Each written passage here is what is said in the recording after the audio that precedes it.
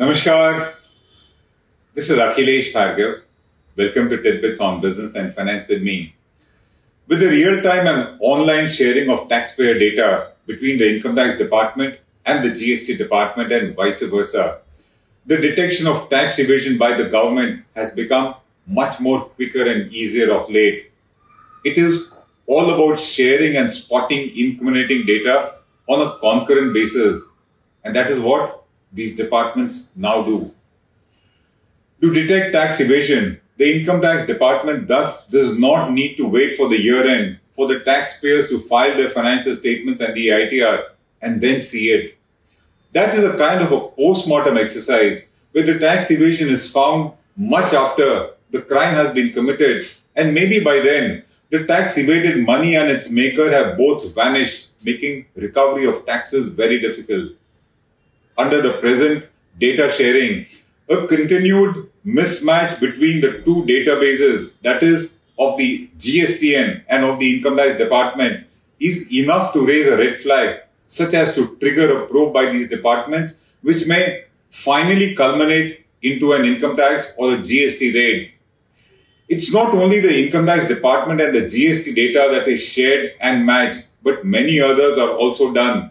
A matching of data is done. Cross-verification is done, which includes data related to suspicious banking transactions, related to credit card transactions, information related to purchase of property and investments, cash payments, etc., which are all verified online and on a real-time basis in order to spot tax evasion and at times to catch the culprits red-handed.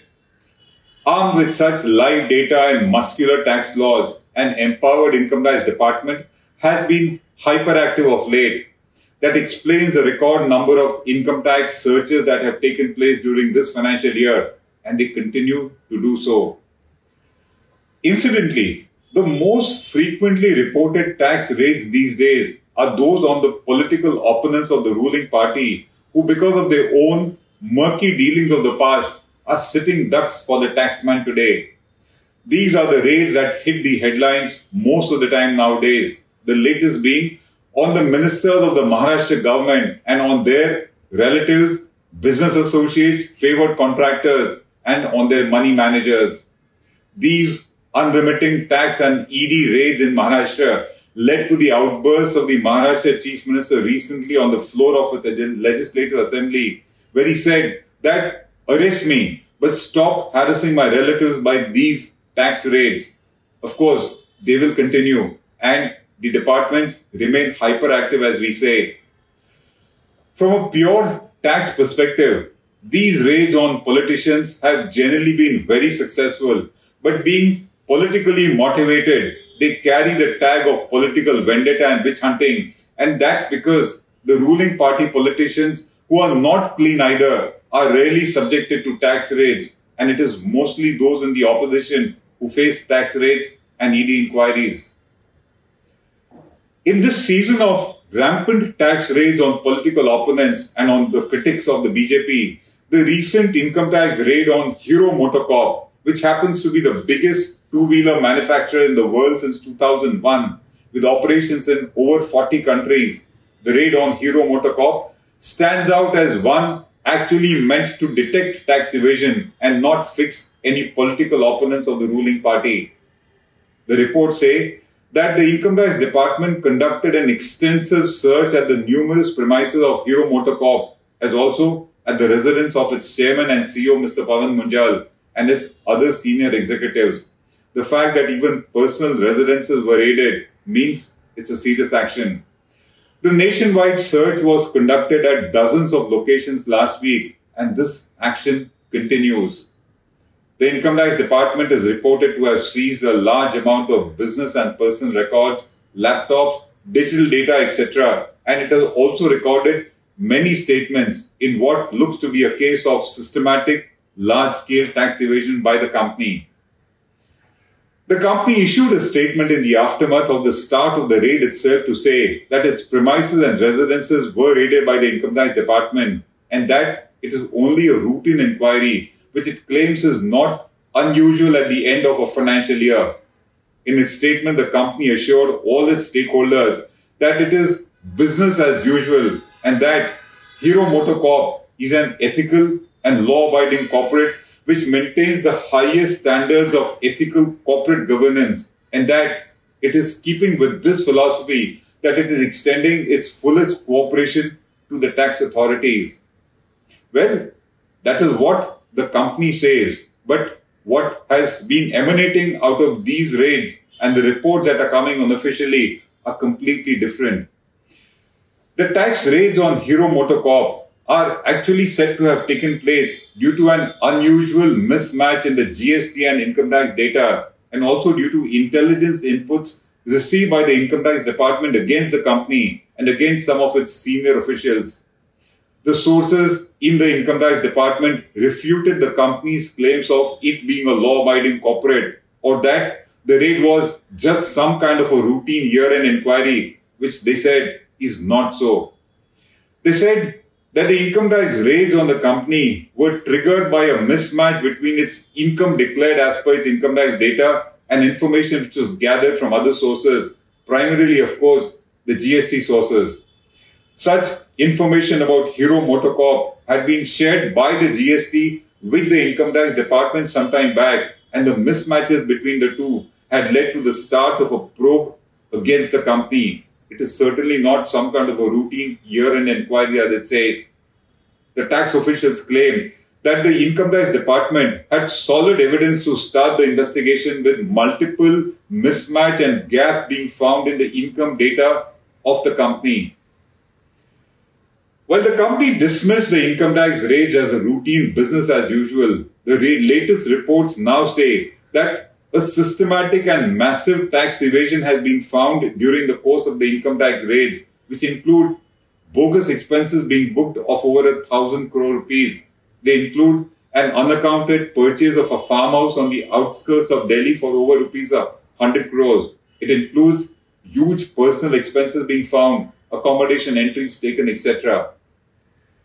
The company has dismissed all these reports of its alleged tax evasion, and it says that they are speculative reports, but the markets were certainly not convinced.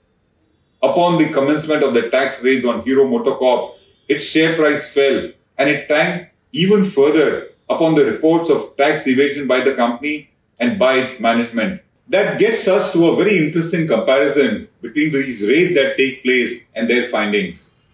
The income tax raids these days, according to us, can fall under three broad categories. Namely, those against opponents of the government for political vendetta and fixing, as in the case of the Maharashtra ministers. Second, those against corporates and taxpayers to detect tax evasions with no political purpose or angle, as in the case of the raid on Hero MotoCorp. And the third, raids against those who have violated or defrauded the system, such as the raids on bank fraudsters like ABG Shipyard, etc. While the common findings in all these raids are tax evasion, money laundering, benami assets, bogus financial statements, shell companies, accommodation entries, bogus expenses, siphoning of funds, assets abroad, etc. What is of interest is the differing features that come in these three categories of raids, which is raids on politicians, raids on corporates that have evaded taxes, and raids on those who have defrauded the system. The differences in the findings in the tax raids on these three categories, which is opposition politicians, corporates and taxpayers with no political involvement, and on fraudsters who have duped the system, to us are many, and let's discuss them. The first difference has to do with the source of funds. The source of funds involved in tax evasion, which led to the tax raids in the case of politicians. In this case, the funds are generally derived from corruption and misuse of authority while they were in power, and they are certainly in the nature of proceeds of crime.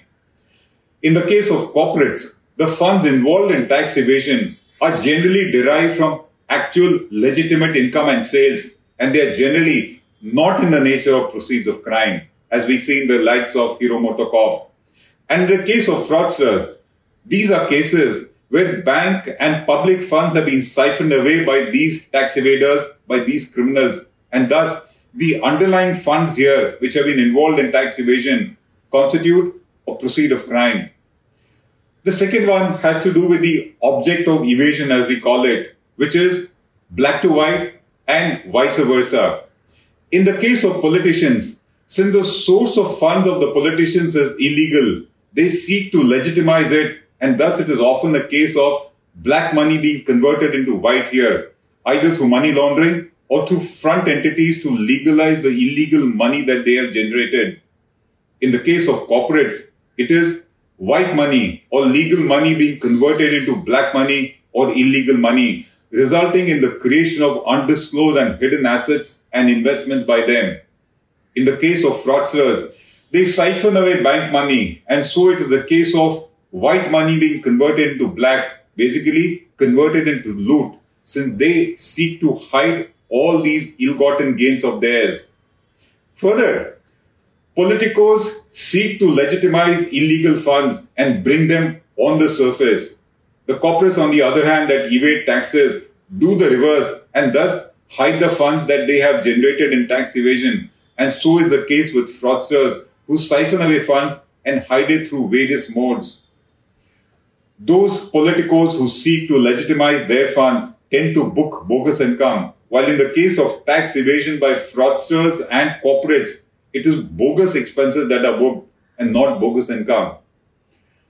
The modus operandi in the case of politicos tends to be that of booking income and taking accommodation entries in order to give a legal garb or facade to their funds that they have generated, while in the case of corporates and fraudsters, it involves bogus payments and expenses and benami assets also. In the matter of conduct of raids, those on politicos are politically sensitive, and the Income Tax Department has been seeking security of the central police forces like of the CRPF of late, which is not so in the case of corporates and fraudsters. And finally, to us, tax evasion is the easiest to detect in the case of these fraudsters. It can be relatively difficult in the case of politicos unless they have been reckless and they have taken their power for granted, and thus they did not keep proper records or did not have proper schemes, which they very often do. And detection can be very difficult in the case of large corporates like Hero MotoCorp, who tend to do it in a very planned manner. The larger picture, of course, is that the original source of money is the key differentiating factor leading to different findings in these three categories of tax raids, which is on the politician, on the corporate, and on the fraudster. But the common theme in all of them is that it is all a matter of greed and willingness to evade the law, which they all indulge in, all three of them. The net result is that they evaded the taxes and they should be punished. This is Akhilesh Bhargav signing off till we meet again. Namaskar.